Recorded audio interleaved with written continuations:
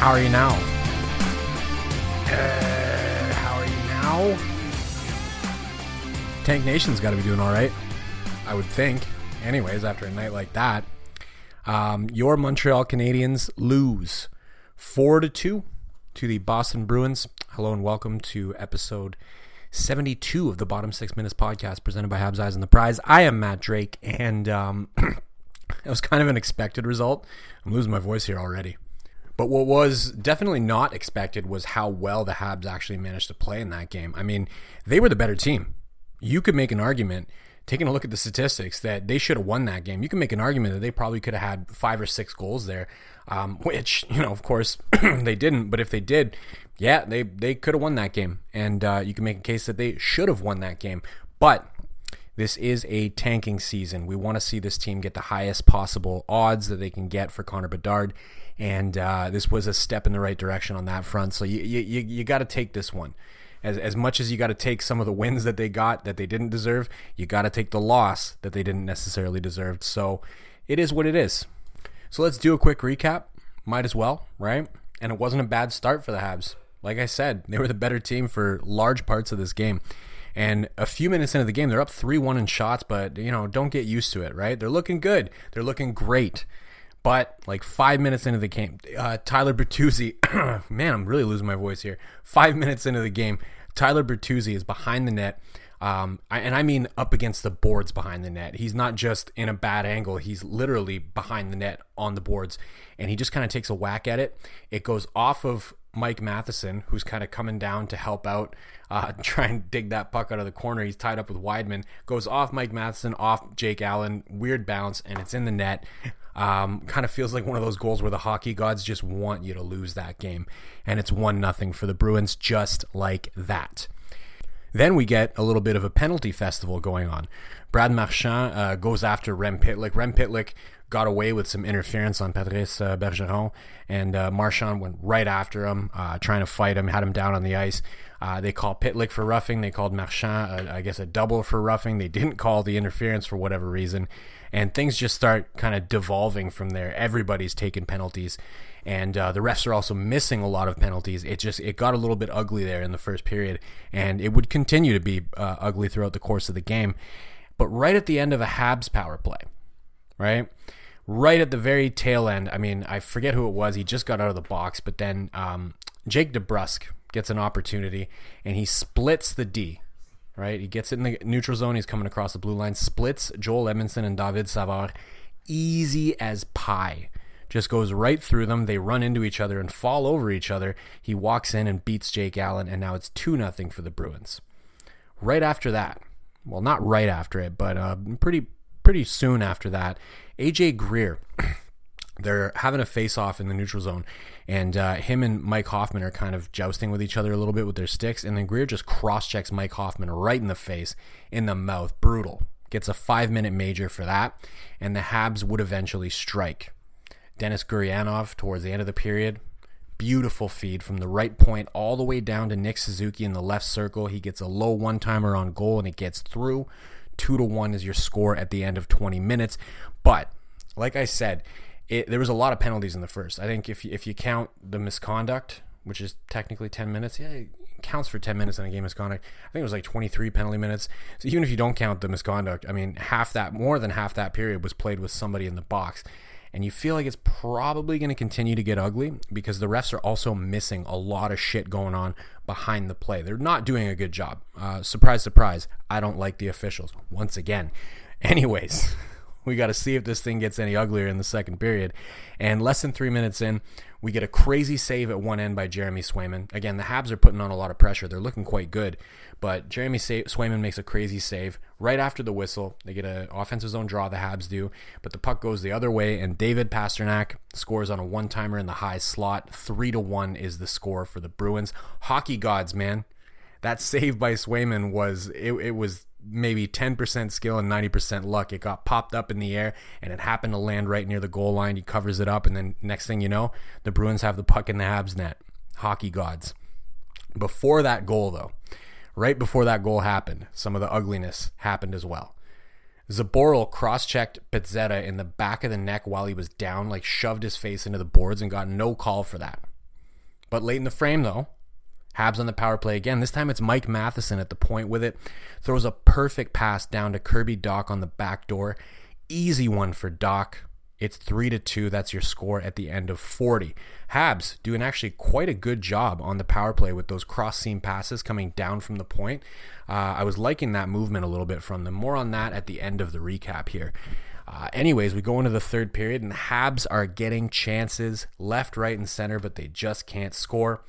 They've doubled up the Bruins in shots by midway of the third period. It's 30-15 in shots with about 11 minutes left in the frame. But none of that really matters. None of that matters. Swayman doing really well in net. Allen, you can't really blame him at the other end. Some of those goals were fluky. Other ones were just really good high-danger scoring chances that happened to go in. And guess what?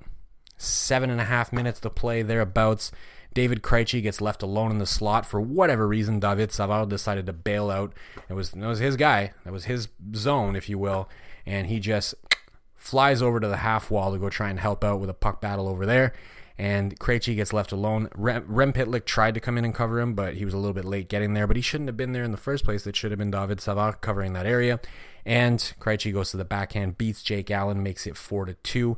Habs pull Allen with like 2 minutes left on the clock to try and get something. Denis Gurianov misses a wide open net. Jonathan Drouin got robbed by Swayman, and they can't get anything. 4-2 is your final. The Habs lose. Good for the tank, though. But I do have a bone to pick with the officiating there. That could have got really out of hand. I think this is the type of game where, as a Habs fan, you really miss Arbor Jacki, because I think some of those things that happen, I think maybe they don't if the sheriff is out there. I'm not sure that Zaboro is going to feel comfortable enough to cross-check Michael Pezzetta in the back of the head while he's down if the sheriff's sitting on the bench. I'm not sure. Brad Marchand took a headshot at the end of the second period with like no time on the clock, threw kind of a bump back hit on Jake Evans and went at his head. I don't think he tries that if Arbor Jacki's on the ice. I'm not saying Arbor Jacki is going to go beat the shit out of Brad Marchand, but that presence, it makes a bit of a difference. And the officials were letting everything go. They're not making the calls. Goes for Montreal too. I mean, you wonder why Brad Marchand went after Rem Pitlick the way that he did. It's because he got away with interference on Patrice Bergeron. Some of these things that can contribute to a game getting really out of hand, what do you want the players to do? What do you want them to do? Like I'm all for Brad Marchand slander whenever possible.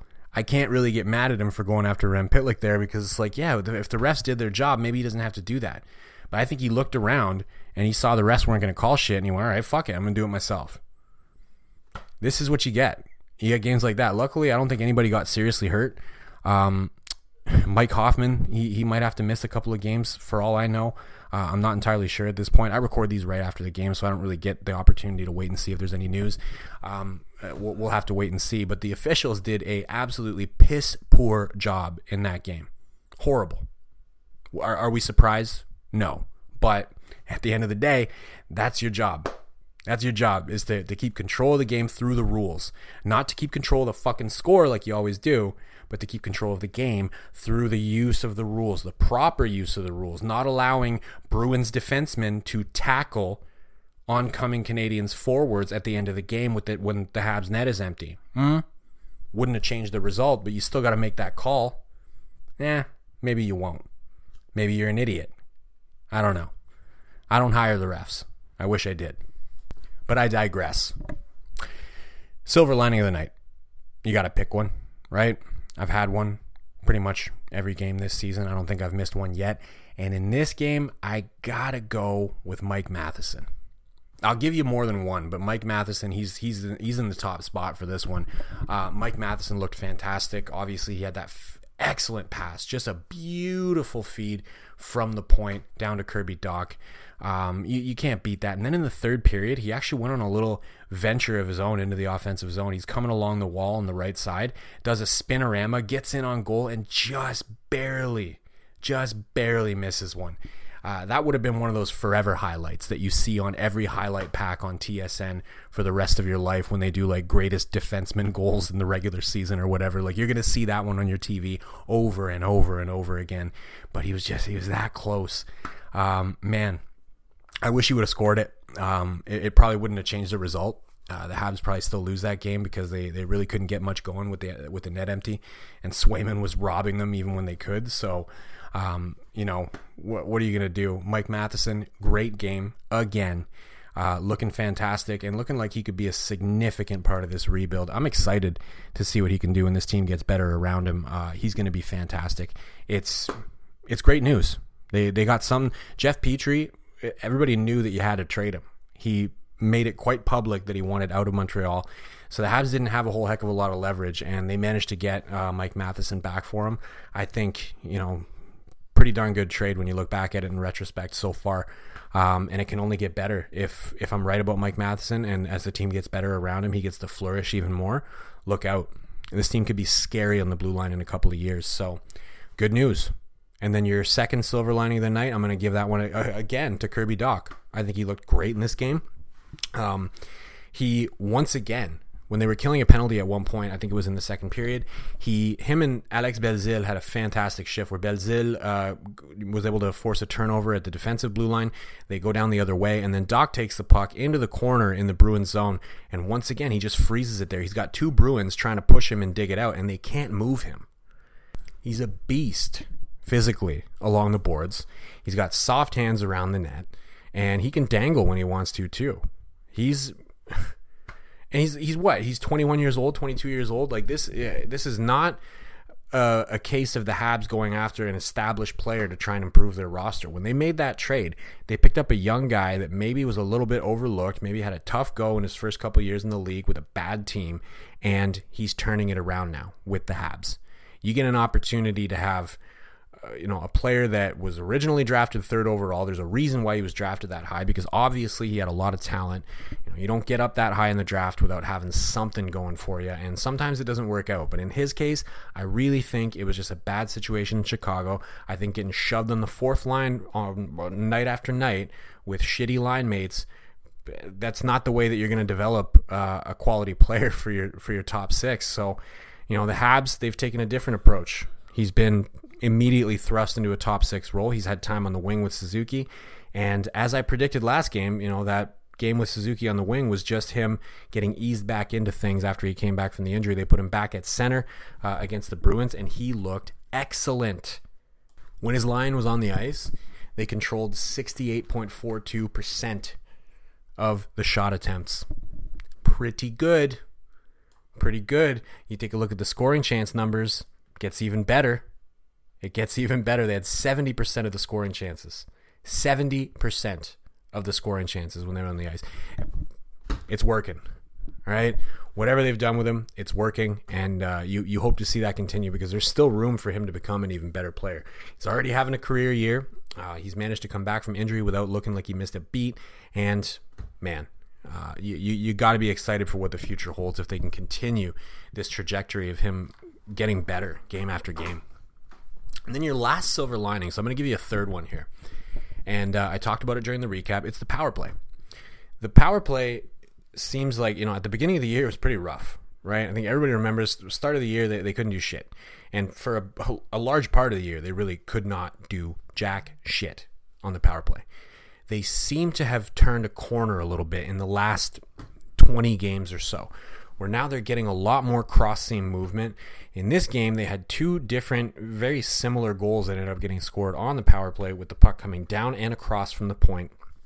And it's interesting to me that they're finally finding creative ways to get that lateral movement out of the goaltender, to get lateral movement out of the defenders and move their box around a little bit to kind of manipulate those passing lanes. And it's working. The Bruins are not a slouch of a team when it comes to the penalty kill. I don't remember where they're ranked, and I can go take a look at it, but it doesn't really matter. The point is, you're getting the right puck movement where even if you're playing against a team that has a very good penalty kill, it's going to be hard for them to do a whole heck of a lot about it. That's how you get it done. That's how they've never been getting it done. In the past, it was always the same thing, right? It was get it back to the point and let one of your cannons go. First, it was Subban for a while, and then when they got Shea Weber in the trade for PK Subban, it started to be Shea Weber, and it was predictable. You knew where the puck was going to go. You knew why they wanted it to go there, and you knew what they were going to do with it once they got it there, and it was easy for teams to defend. They were basically just camping out on your shooters and trying to make sure that they didn't get the puck. We get Cole Caulfield in there, and it starts to look a little bit better with Cole Caulfield, but still they're kind of lacking some of that lateral movement. Now we're seeing it. We're seeing it regularly. When they get Cole Caulfield back, when he comes back from his surgery next year, and you hope as well that they're going to have better personnel, I think they're going to have... I'm not going to say they're going to be one of the best power plays in the league next year, all right? It's going to take a bit of a longer process for them to really get to a point where they're regularly scoring, 2 power play goals in games. But I think they could get somewhere, as long as they keep this going, they can get somewhere around middle of the pack. And a middle of the pack power play on the Habs. If they had a middle of the pack power play this year, they would not be in the bottom 5. I'll tell you that much. Would they be in the playoffs? No. But not in the bottom 5. They'd be closer to playoffs than the bottom 5, I think. So if they can go into next year with a serviceable power play, middle of the pack, 15th in the league, I don't give a shit. And they can also have overall better personnel, graduate 1 or 2 guys out of junior or from the AHL, and who knows who you get in the draft. We've all got our fingers crossed for Connor Bedard. Man, this could be a much better team. We might have a heck of a lot more fun watching this team next year. We might get to see a lot more victories. I don't know if they can make the playoffs or not, but having a functional power play is a big part of getting there. So this is good news. Hopefully they can just continue that, right? Take a look at what you're doing well and continue to do it. They're showing the replay on my TV right now of Gurianov's pass, man. First of all, I was surprised to even see him up at the point, but that's a really beautiful cross seam pass down right to the face-off dot to Nick Suzuki. Keep doing that shit. That's how you do it, man. And when you get Cole Caulfield in that spot where Nick Suzuki just shot from, that puck's going in more often than it doesn't. Last thing I got to talk about, the tank. We got to talk about the tank, right? So there's a few tank-adjacent games tonight that didn't involve the Montreal Canadiens. Obviously, the Habs lost, so we know that. That's a good move for the tank. Philadelphia, who are just a little bit ahead of Montreal at this time, they won in a shootout over Minnesota. So that pushes them a little bit further away from the Habs. They're now sitting at what? 66 points, and the Habs are at 62. So that keeps them 4 points clear of the Habs. The Blues won as well. So the St. Louis Blues won. They're now what? 6 or 8 points clear of the Habs? 8 points clear of the Habs. That's good. It's going to be very hard for the Blues to reverse catch the Habs at this point. And most importantly, the Toronto Maple Leafs beat the Florida Panthers. So Florida, that's another hamper in their effort to try and join the playoff race. Well, when I mean join the playoff race, they're in the playoff race to join the actual playoff picture. Now, they're still pretty close, so we need them to lose as many games as humanly possible from here out. But, hey, the Leafs did us a favor on this one, so we got to say thank you to Toronto. We're going to take that one and run. So, pretty good tank night. It could get even better. I obviously can't stay up and wait for those results to let you know. But the Sharks are playing Vancouver, so you kind of want that game to go to overtime, I think, because Vancouver's not too far ahead of Montreal right now. I want to keep them moving forward and make sure that they can't reverse catch the Habs. Anaheim's playing Winnipeg. If Anaheim could win that would be big. That would be definitely a help, because then Montreal might have a better chance of actually reverse catching Anaheim. It's always kind of weirdly sad when you're talking about reverse catching a team and trying to fall in the standings. But there you have it. That's kind of where we're at right now, and hopefully, if Anaheim can get a point or even 2, and if San Jose can get at least a point, hey, there's still a possibility the Habs could get even higher in that top 5. So let's go Sharks, let's go Ducks, and we'll leave it at that. What are we running here today? We're running a little over 20 minutes by the time I'm finished my spiel here at the end. So c'est une soirée énorme pour les employés de soutien. Quick reminder, I'm still posting this on both channels, so I have it on the Bottom 6 Minutes channel. I also have it on the Eyes on the Prize channel. Everybody, if you're listening now on the Bottom 6 Minutes channel, whether that be on Spotify, Apple, wherever you listen to your podcast, please do go and subscribe to the Eyes on the Prize channel. Eventually, I'm going to move everything over there. Thank you, as always, for listening, and of course, à la prochaine.